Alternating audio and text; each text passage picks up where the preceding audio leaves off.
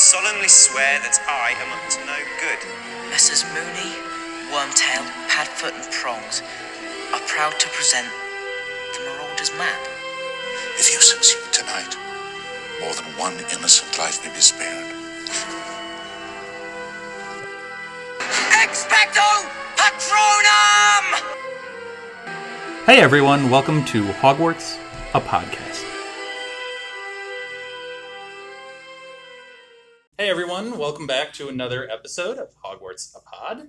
If you recognize that name, we got a Hogwarts, a history mentioned in this chapter. Very exciting. It's chapter 9, Grim Defeat, and we have Julie with us back again. Hi guys, I'm so excited to be back. This is my favorite Harry Potter book. Fun fact, my least favorite Harry Potter movie, though. The movie is like the screenwriters just looked at a non-fact-checked Wikipedia page and didn't actually read the book. She's got takes, people. She's got takes. We were talking, though, like, in one of the previous chapters, Lupin's first lesson, and with the Boggarts and the wardrobe. In the movie, they pretty much did that one line for line, like word for word. Okay, I don't Minus some of the fears. I don't think any of these screenwriters get any props. They completely dismantled the book. Everything's out of order. They threw in random things just because, like, yay, movie magic. Like, the first two movies, I feel like, were so close to, like, almost verbatim of the books. Shorter, they cut too. out, yeah. I mean, they cut out some things that you could argue, like, have an impact, but I think they were the easier things to cut out. Mm-hmm. Whereas, like, this movie, they were just, like, it's like they dropped all of the scenes on the floor and then just shoved them together, and they were like, this is the new order. It's interesting because this movie, as Julie is saying, gets a lot of flack from fans, but from, like, movie critics, it's highly considered the best Harry Potter movie, given this, like, the cinematic feel of it. Yeah, I will fight them. It's the worst movie.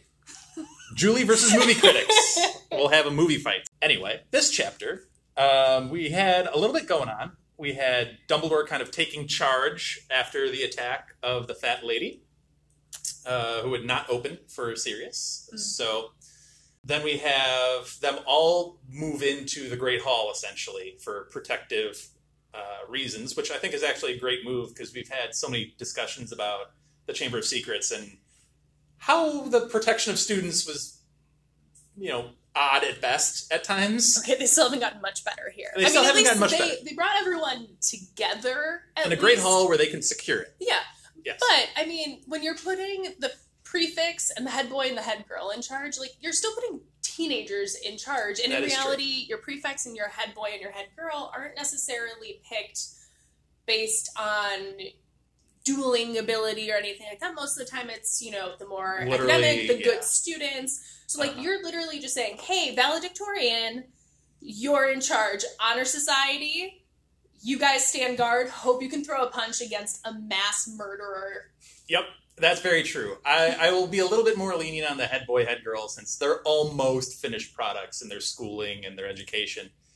But I do agree with teenagers. You. That's fair. I do agree with you on the prefix part of it, though. Like, they're charged with manning the entrances to the Great Hall, and 15, 16, whatever they happen to be as prefects. Yeah, I'm not putting a whole lot of stock and faith into that. Dementors can't keep Sirius Black in check, but those 15-year-olds, let me tell you. Yep. I do like the mention, though, of the description of the Great Hall, because Dumbledore comes in, waves his wand, tables go up against the walls, sleeping bags appear, and they just basically get to, quote-unquote, camp out under the stars of the Great Hall, which is kind of a cool vibe. I mean, at least it's like a cool, terrifying moment, unlike, the past couple of years that we've experienced Hogwarts. Yeah, you're putting that many kids in the same spot. All of the teachers leave, and you expect them to just be quiet and go to bed after, you have Buzzkill Percy in charge, so, he does a fairly good job of wrangling it, but yeah, it was an interesting setup.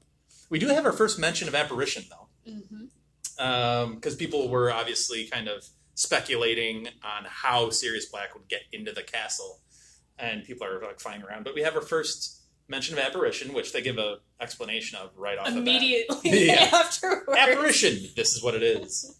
Appearing and disappearing at will. Kind of an interesting thing. It will reappear. No pun intended on that. But thank you. So so obviously they're talking about what happened and how that could have happened.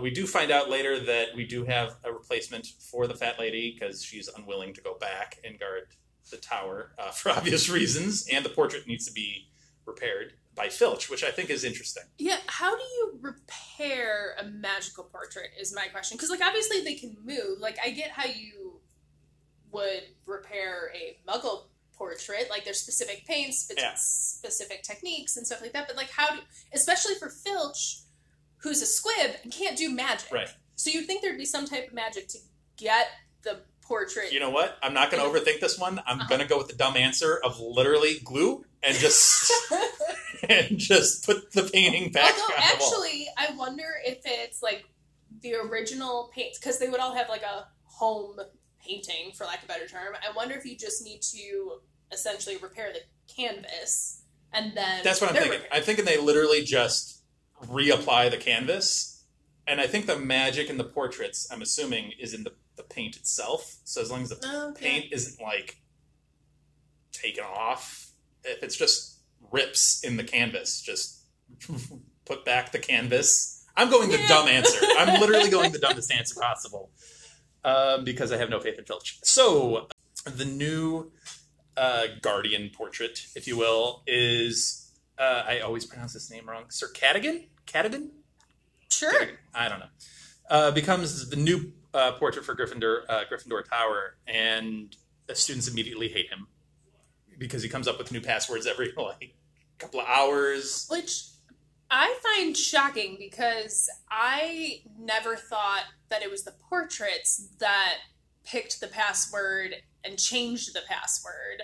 Up until this point, I just assumed that it was like the head of house is like, oh, well, it's been 6 weeks. Let's change it. Does he find a way to tell, like, McGonagall or tell Percy at all? Or the prefects at all? Or does he just, like, does Percy roll up one day and is like... I don't know how, like... I'm now imagining Percy, like, in front of the portrait being like, I am head boy. That is not the password. You cannot change the password without speaking to me. That is exactly how he would do that, yes. Tone, word for word, exactly. Anyway, so there's a lot of excitement there, but most of this chapter really takes place on the Quidditch pitch. Mm-hmm. There's a big Quidditch chapter, and we get a mention, because Oliver Wood is very, very nervous about this matchup. It was supposed to be Gryffindor-Slytherin. Slytherins get swapped out because of Malfoy's horrible, horrible injury that he sustained. Overdramatics. Yes. And it's terrible weather. So shockingly, the Slytherins get out of it, Hufflepuffs get put in, and Oliver Wood's freaking out because Cedric Diggory is the new captain and seeker for the Hufflepuff Quidditch team. He's a fifth-year student. This is information that we get on him in this chapter. He's fifth year, new captain of Hufflepuff. He's, quote, popular with... Well, not, quote, popular with the ladies. We get it because all of the Quidditch ladies start giggling at the mention of his name. So Cedric's clearly popular with the ladies of Hogwarts. And, we'll get into him as a Quidditch player a little bit later. But, yeah, Oliver Wood just goes on and on and on about how Cedric Diggory is the best thing ever. So he's worried. The other Gryffindor members not as worried, which then worries him more.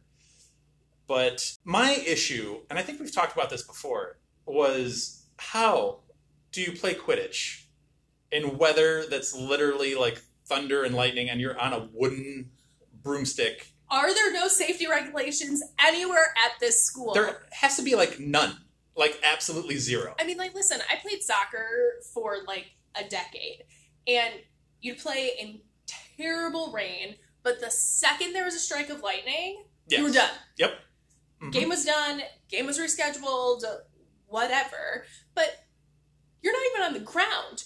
You're in the air with high winds, heavy rain, thunder, lightning. I get that there's magic, so, like, if you're injured, I guess it might not be as bad, or maybe they can do more for you because there's magic, but like, seriously, does no one consider safety anywhere at this school? They just go like, oh, well, it'll be fine. And to go deeper into this is the first Quidditch match of the year, and it's November. Like, can we maybe have the first 2 matches in like September or October, right at the beginning when it's still kind of nice, and then have the last 2 matches in like April or May before school gets out? Or just do like all of the matches in April and May to kind of like amp up the end of the school year and have the like training. Just not as aggressive. A little bit of rain, but not, freezing cold weather and terrible. Like, it just seems like a bad idea. Who wants to? I know it was a packed Quidditch stadium here. Who wants to go out and watch Quidditch in this weather? I mean, Dan, you know this about me. I'm not a huge sports person, but in no world would I be out in that stadium when it is pouring rain, super windy, and awful. I'd be like, nope, it's fine. I'll sit in the common room by myself. Julie would be running the one-woman show in the Hogwarts Theater. Yes, that is correct. While everybody is out at the Quidditch pitch. Anyway, so during this match, obviously it's rough conditions. You get up into the air and it's hard to see, it's hard to hear, you can't even see the other players, you can't see the bludgers coming at you. And Harry, because of course Harry notices everything, so he sees in the stands the outline of this Grim that has been giving him so much, I don't want to say anxiety, that's too harsh, but it's been on his mind. Yeah, it's been on his mind quite a bit, and which Trelawney did not help in her first lesson. But he sees this enormous, shaggy black dog, or the outline of which, in the clouds as lightning strikes. And then he loses focus, tries to look for it again, gone. And then Oliver Wood yells at him, like, dude, behind you. Sees Cedric Diggory racing towards a flick of gold between them. Realizes that the snitch is there. Tries to, but then per Harry back at the Hogwarts Express starts feeling this cold and heavy feeling, looks down, he says hundreds. Yeah. He says hundreds of Dementors on the ground, and shortly thereafter passes out, wakes up in the hospital wing. Mm-hmm. And my favorite part of this description is they've never seen Dumbledore so angry. And I would never want to see that man, like, truly ticked off. Well, especially from some of the people who are saying that they've never seen Dumbledore that angry. Mm-hmm. Like, it's one thing for the students who are like, oh my god, we've never seen him that angry. When, he's starting off the start of your feast with, like, little bit Finny Fanny. Like, Finny Fanny. That was it. And so it's interesting to hear people who would have probably seen more of a anger out of Dumbledore also kind of expressing like how angry he was. That's gotta be a sight. Like, that would terrify me. See, but like, I want to know, is it like one of those like raging angers, or is it like one of those like kill you with silence? Because I see Dumbledore as more of a like, you can tell that he's fuming, but, like, still calm, collected. See, that's his normal. That's his normal. Like, if he's getting that angry, that's his usual. This instance, I feel like he let loose a little bit because he obviously dispelled all of these Dementors. Mm-hmm. So if there were truly hundreds of Dementors on this Quidditch pitch and he's waving his wand and they're all scattering. Which also, like, think about how powerful. Yeah. I mean, we already know that Dumbledore is... Right. Extremely powerful. But with the, spoiler but not spoiler, but a little bit of the spell that it takes for Dementors. Right. We can talk about this in the spoiler section a little bit more, but think about how much power Dumbledore has to be able to get rid of. It would be an interesting thing. Actually, let me make a note because I'm getting in a good habit here. Yeah, it would be an interesting thing to get into in the spoilers, for sure. So the other thing about this meeting in the hospital wing is we find out a lot of information. Obviously, Hufflepuff won by 100 points, which they then spend a little minute figuring out how they could still Doing win. a lot of math. Yeah, a lot of math, a lot of scenarios, which it's the first match of the season, so there's a lot that can happen. But we find out Harry's broom gets destroyed towards the end of this conversation when Pomfrey kicks out the rest of the Quidditch team, because Harry's obviously getting quite distraught. Which, the interesting thing to me about the broom is, like, during the match, when Harry's talking about the conditions, he's saying that while he's on his Nimbus, that he's kind of getting tossed around by the wind. And, like, don't get me wrong, the Nimbus 2001 came out, the Firebolt came out, but, like, he still has a pretty good broom, and he's getting tossed around. Like the second best broom on the market right now. Yeah. So, like, what's happening to the Weasleys right now? Right? On their clean sweeps or whatever they have? Yeah. Or the people who have to borrow, like, the school brooms. Like, what's happening to them? Because if Harry's being, like, whipped around in the wind on, like, one of the top 3 broom models out right now, like, what's happening to the people who... Yeah, I mean, you'd have to get into your Oliver Wood strategy and be like, okay, you gotta fly closer to the ground, you gotta stay, like, more in formation, maybe, I don't know. Because Harry, you'd think, would be up in the air a little bit more in the elements. But, it's a good point. If he's got one of the top-line brooms, some of these older ones probably is not getting the job done. I did forget to mention, Harry's kind of telling him what he saw, for the most part. I don't think he mentions the Grim, and he neglects to mention hearing a woman screaming. And it's a pretty detailed description of the screams. So I can imagine that's occupying a lot of Harry's thoughts and emotions, and that insecurity. I don't think he's put it together yet what all of it means exactly. But obviously he's been the only one to hear voices in the past. He's the only one to hear screaming when it happened on the Hogwarts Express. So he's reluctant to kind of share some of these details, because obviously keeping it in has done so well for him in the past. It has, but people are already fawning over him to an aggressive level already. Yeah. So, which we'll see more as we get along further. But it was a heavy Quidditch episode for sure. Heavy Quidditch chapter. We have some stuff to get into in the spoilers. Yes. So let's take a pause here, and then we'll jump right in with some of Julie's thoughts on other chapters, other episodes. She has some just awful takes on Cedric Diggory, which we'll get into. Not that awful. and we'll be right back. You foul, loathsome, evil little cockroach! We're back for the spoilers section of Chapter 9, Grim Defeat. We have a lot to talk about here. Snape was a big factor in this chapter, and we didn't talk about him a whole lot in the non-spoiler. We will talk about him in the spoiler section here. Actually, let's just get right to Snape. So, Lupin is, quote-unquote, out sick, or out ill, from a lesson, and Snape is the man in charge and gets that. How quickly do you think he volunteered for this? I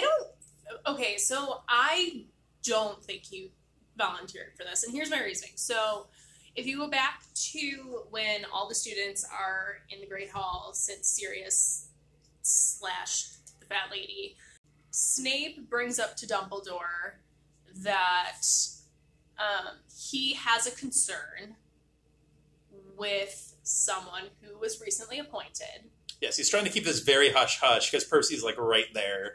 The irony of that whole thing, too, is, like, Ron, Harry, and Hermione hear this whole thing, and they meddle in everything and anything else that happens in the castle, but this where they're like, do you remember the warning I gave you and my concerns? And they're just like, that was weird.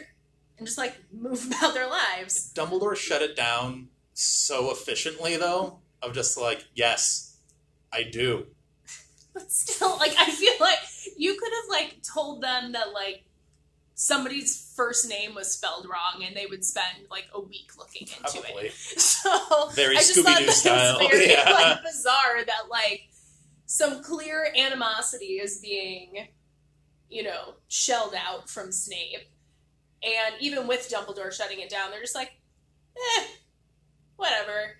But I think that after that animosity, like, I can't imagine that Snape, no matter how badly he wants to teach Defense Against the Dark Arts, I can't imagine that when he's already brewing the Wolfsbane potion, I can't imagine that he's also like, hey, let me take over his workload too.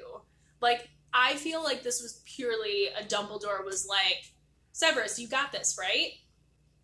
See, I don't know. I think this is his opportunity to be like, I get to teach them about werewolves. I don't care where they're at. I don't care where they're at in the book. We're going straight to page 394. See, but I feel like he also could have done that in potions, too, because he could have just switched it around and been like, yeah, we're not going to do a shrinking solution today. We're going to talk about Wolfsbane. And not make it, but just talk about it. He could have accomplished the same exact thing. Maybe.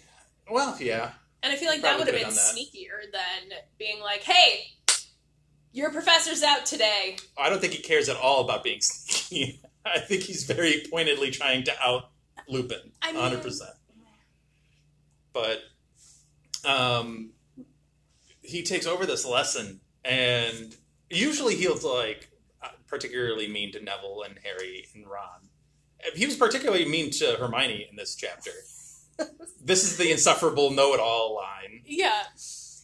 But I also love that the whole time, like, I mean, no one ever stands up to Snape.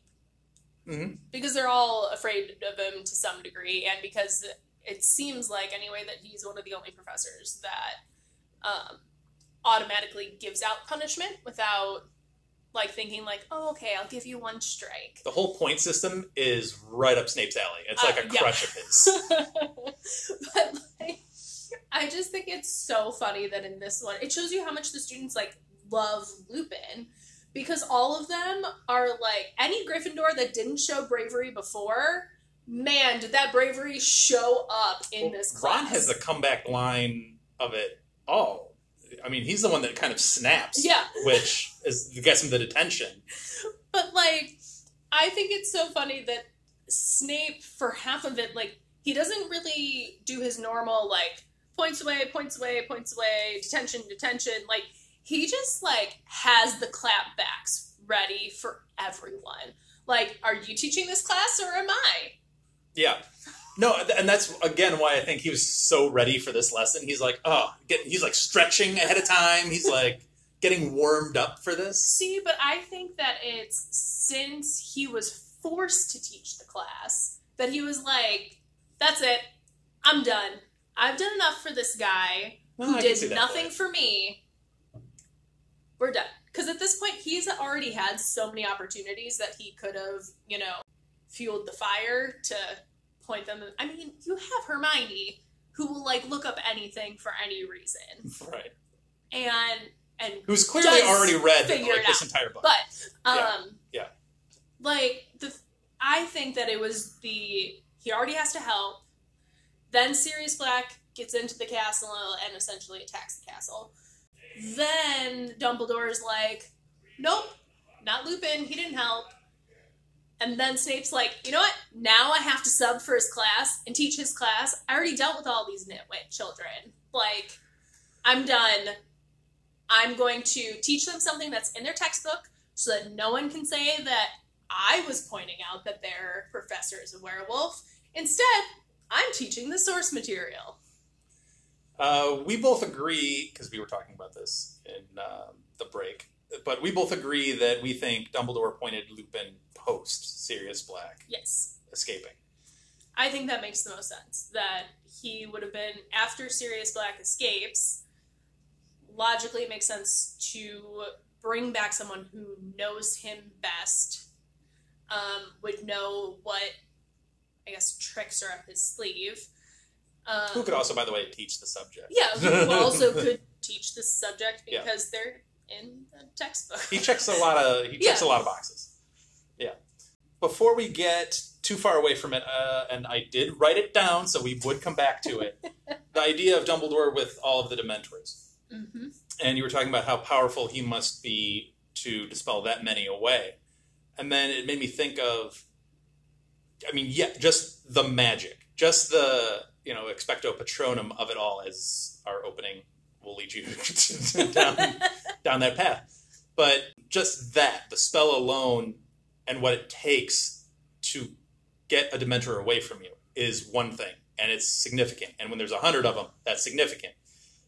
But then you take into account, and this is what I thought of when you mentioned it, when you take into account Dumbledore's history and his thoughts that must be popping into his head when he's surrounded by 100 Dementors and Ariana and Aberforth and Grindelwald, and you're like, the fact that he's still able to dispel that many with all of those dark thoughts in his past, he's obviously a very gifted individual. Well, because when you think ahead a couple of books, once you get to when Harry is taking his owls and the Proctor are like, I hear you, kid. Make a Patronus. Can I see it?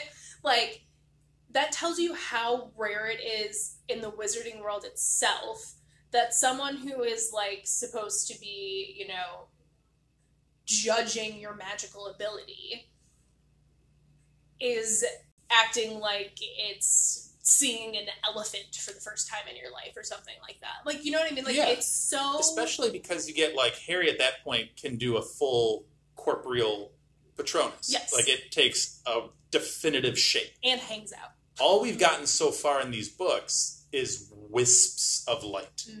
Which doesn't mean that Lupin and Dumbledore, obviously, I would assume they can produce a full-bodied real one. Yeah. But we just haven't seen that, or the kids haven't recognized it or anything like that. Yeah, well, because, like, I just think it's so interesting that when you know that most of the wizarding world has never seen one or created one that actually has a form, and then you have Dumbledore that is able to make a Patronus that wards off 100 Dementors, hundreds, however many there were, like...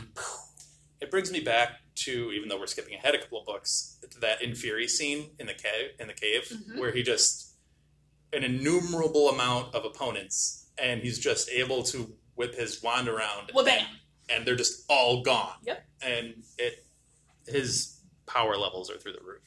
Whether that's the Elder Wand or him or a combination of the two. Oh, I guess I didn't really think about the Elder Wand portion of it. Definitely helps. It's a power boost. Yeah. But I wonder, like, how much of Dumbledore's, this might be an argument for another day, but how much of Dumbledore's greatness is from the Elder Wand? Yeah. It's something we've kind of broached a little bit in this podcast, but we've never really delved in because obviously Elder Wand becomes a bigger deal later on. Yeah. But it's definitely a conversation to have because I do think it does play a role. But before we get to your thoughts on other episodes and chapters, I took a look at Julie's notes beforehand, and she said one of the things that Cedric Diggory did in this chapter was not only did he make girls giggle when he's mentioned in passing, not only is he the new captain, which is, for those that don't know, I know you were in the spoiler section now, so hopefully you do, but the captain of the Quidditch team is really held in high regard. I mean, he's held equal to, is it prefect or head boy? It's one of the two. Yeah. He gets like some elevated status. Yes. So, I mean, he's a big... So, obviously, Cedric Diggory becomes a much bigger character in the next book, so we'll get to the ins and outs of Cedric Diggory in Goblet of Fire. But the quote that really stands out to me is the whole, when Harry fainted, fell off his broom, they were literally in the process of racing towards the snitch, the two of them. And Cedric, being the captain, came down after the match was over, said, hey, I don't think this was fair. I don't think this was right. We should give them another chance. This was an extraordinary circumstance. Let's redo it. How Hufflepuff is that? In that the level of fairness, fair play, the honor that he's kind of bound by to just be like, I know we won. I know we got the points. We're sitting pretty good. Like, Oliver Wood would not do this. No. Oliver Wood's taking that win and walking away. This is so the note that Dan is criticizing me on is that my reaction... Quote your own note. Yeah, I will quote my own note. My quote to Cedric saying that they can have a redo is, Not impressed. Reason being Okay. is anyone who's not a Slytherin would have still felt bad. Especially when you read the commentary after, like when Harry wakes up in the hospital, that almost the entire school thought he died. You literally also, Oliver Wood said he admitted Hufflepuff won fair and square. Mhm. So he neglected to take Cedric up on his rematch offer. Yeah. They also said they think Oliver is in the showers trying to drown himself. So, Okay. where exactly are we at here? They're being very dramatic about it, but also because Oliver Wood has been a little dramatic since it's his very last year on the team. And for the past 2 years, it should have won the Quidditch Cup, but Harry mucks it up in the end, but no one's going to blame him because he was actually the hero in the end. But this is his last chance. And then when you start off when you should have won it, and then instead you're 100 points behind, like, again, he's only a teenager. So, like, it makes sense that he's upset about it. I still And think it's Fred and George who are saying that they think he's trying to drown himself. I still think this is such a Gryffindor response from Julie. And I say that Shocker. fully knowing Anna would have the same exact reaction you do to Cedric doing a really cool, nice, fair thing, whether they take him up on it or not. Okay, but I think that anyone Sportsmanship, besides... Julie, sportsmanship. Yeah, and I think that everyone would have sportsmanship except for Slytherin. Like, I think that any other house would have done the same thing of the, like, ugh, somebody almost died. We can redo this. The only way I disagree with you on that is I think there's levels. I think Cedric as the Hufflepuff captain, above and beyond. I think Ravenclaw and Gryffindor consider it, but then take the point, take the win. Slytherin doesn't even literally show up to this match. So that's the bottom level. So those Okay, are but the I'm levels. saying, like, if Gryffindor was against Slytherin and this happened, Slytherin would have been like, Oh, no, yeah. we won, Oh, peace yeah. out. 100%. Yeah. Is Potter alive? Is he dead? Whatever. But I think... You don't think Ravenclaw takes the win? I think Ravenclaw would still sit there and go, They'd also probably believe that they could beat Gryffindor twice anyway. I mean... Which I'm sure Cedric has that confidence of, like, if we play fair and square, I think we have a chance to win anyway. Yeah, and so I think that he's doing what any decent person, sorry to any Slytherins who are listening, but to what any... I'll just take it. You can stop right there. I'll take it as a compliment to Cedric, and we're moving on. I think he's doing what any decent person would do in that situation. He knew that him and Harry were neck and neck going after the snitch. There's no way that he could have seen that his competitor was about to fall, Right. however many feet that was, because they were both chasing after the same thing. And so then he went like, ooh, man, if I just walk away from this when, like, it wasn't really entirely fair, like, am I really a Hufflepuff? No, I'm a Slytherin. It's not that great. Everyone's applauding him for something that any decent person would have done. He does. Look, I work in sports. I very rarely see good sportsmanship from kids, from adults, from everybody. That's a valid point. So when I see someone really going above and beyond, Cedric Diggory gets the sportsmanship award. There's a sportsmanship award that Illinois gives out every year. He gets it. Fine. I'm still going to say, not impressed. When you hand him his sportsmanship award, I'm going to go, not impressed. If you enjoyed the Cedric Diggory debate, get ready for Goblet of Fire. Because I'm sure between Julie, between Anna, this is going to be a whole thing. So, I think Anna and I need to be on an episode together. oh with Cedric Lord, I don't Diggory. think I could survive that. Oh boy. Okay. I'm sure it will happen somewhere down the road. Anyway, what kind of thoughts have you had on some of the previous chapters or episodes that we've had? So one of the things I was thinking about, not necessarily previous chapters, but previous books overall, we talked about this a little bit the last time I was on, about J.K. Rowling kind of leaving breadcrumbs through the books. And in book one, you know, there's a lot of talk about Quirrell and his turban, Quirrell and his turban, Quirrell and his turban. And you don't really, like, think about it. You're just like, okay, like, you're randomly talking about this professor that they appear to almost never be in class with, but you talk about his turban a lot. Right. Whatever. And then, lo and behold, turban, Voldemort. Right. The whole point of book 1. Then you get to book 2, and it's Ginny.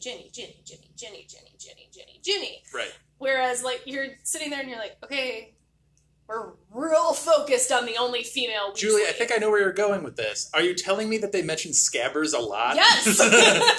Okay. Because I was reading earlier in the book, and I was like, man, how did we not pick up on this? That all of a sudden, like, every other page we're talking about Scabbers, whereas before it's like, you know, a spell to turn him yellow, and then maybe you talk about him again. And then in this book, it's Scabbers.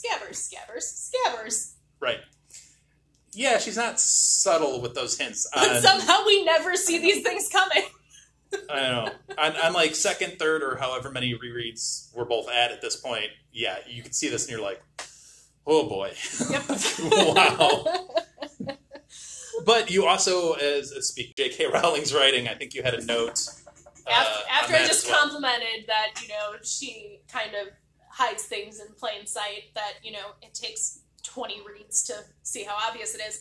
I think one of the failings in her writing in this book, now again, like, this is my favorite Harry Potter book, but I think one of the major failings is when she's talking about the Boggart, because all of these fears are very, like, I don't know, simple, for lack of a better term. Like, when you think about it, first of all, I don't know how many people could actually adequately portray what their deepest fear is.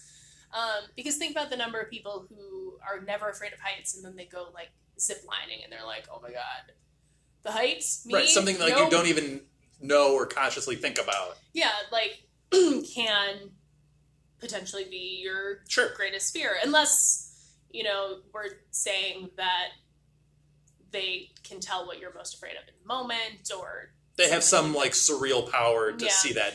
Yeah. But the part that I take bigger issue with is when you look at what everyone's afraid of, they're all a simple object or a simple being.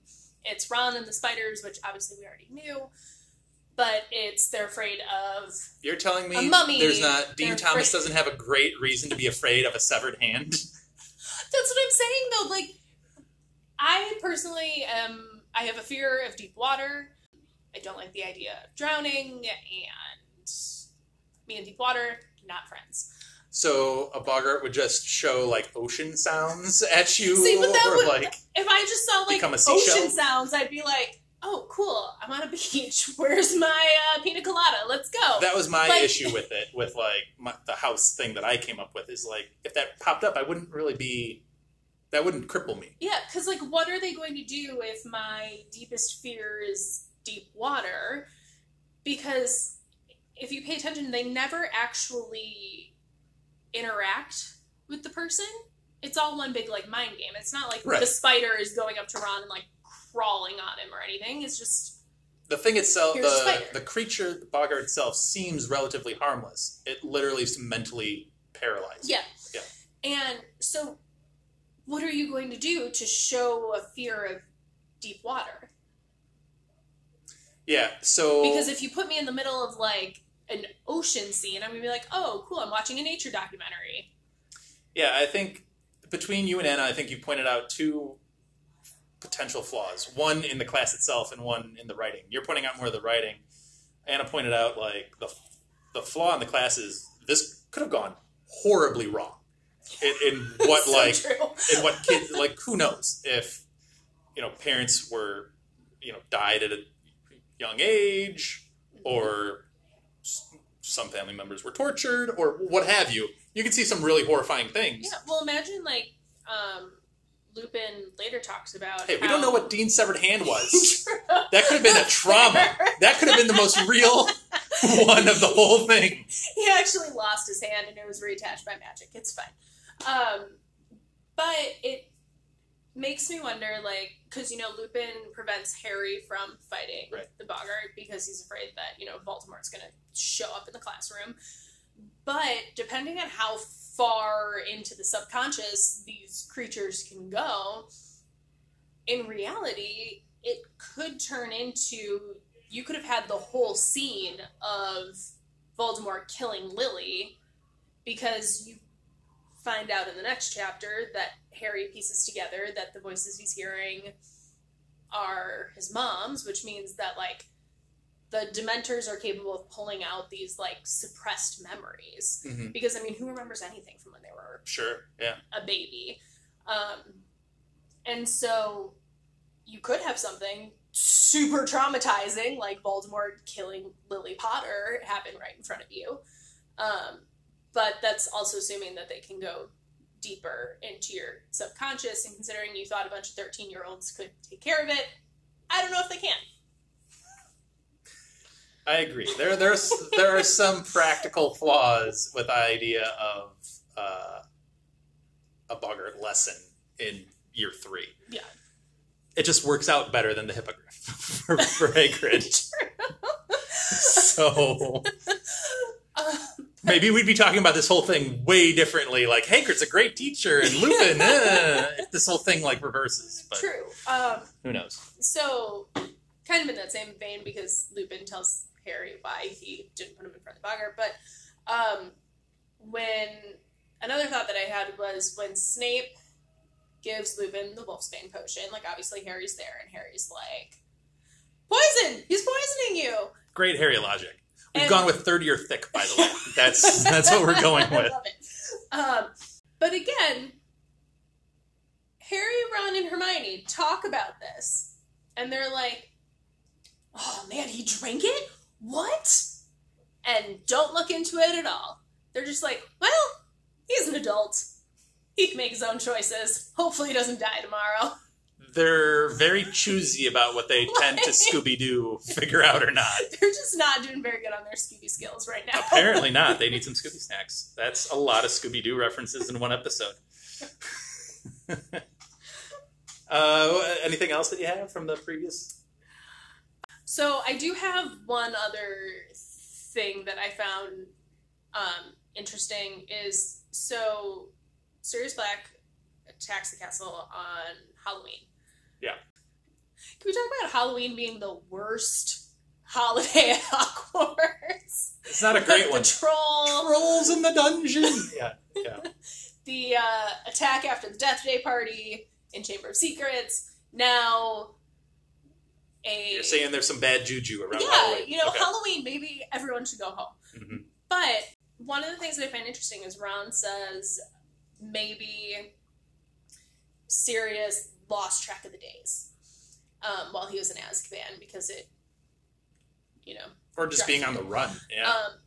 the one thing that I found a little like silly about that, again, trying to remember that they're 13-year-olds, so 13-year-old logic. yeah, 13-year-old logic, it kind of makes sense, but in reality, like, Azkaban is supposed to be impossible to escape from. Mm-hmm. And so when you're thinking about, like, who could escape Azkaban, like, your list is probably, like, Dumbledore and Merlin. Like, if you're making a list in the wizarding world of who can escape Azkaban... Grindelwald doesn't even escape his prison after he's put in there. Yeah. And that's not Azkaban, so... Yeah. And so when you, like, think about that, I just thought it was a little, like, humorous that Ron's like, yeah, he probably lost track of the days. It's like, he found a way to escape Dementors, but you think he doesn't know what day it is? Yeah, that's fair. And it, like, comes full circle because... He's been eluding ministry. He's been eluding, like... No, he purposely picked the day that he knew no one was going to be up there, no one would see him, he could hopefully sneak in. I just thought it was kind of funny that Ron's like, yeah, he escaped Azkaban, but he probably doesn't know what day of the week it is anymore. It's a Ron moment. Ron has a couple of different moments in this chapter, both good and probably yeah.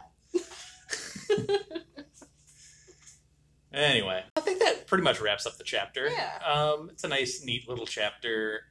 The next chapter, chapter 10, is massive. So we'll end it here. Julie is returning for that chapter, so that's exciting. So please come back and listen to chapter 10, The Marauder's Map. It's kind of a big deal. Yeah. So we will end it here. Thanks for listening. Check us out on Twitter and Instagram, and check out Julie's dog on Instagram. Yes. the.marvelous_miss.maple. That is a heck of a name. It's a mouthful. Very adorable dog. If you want to see the dog, we featured Maple on our Instagram, modeling the beautiful Chamber of Secrets book. But anyway, thanks for listening. We'll check out on the next one. Thank you for listening to Hogwarts, a podcast. If you like what you've heard, please click the subscribe button on your preferred podcasting app and follow us on Twitter and Instagram at Hogwarts a Pod.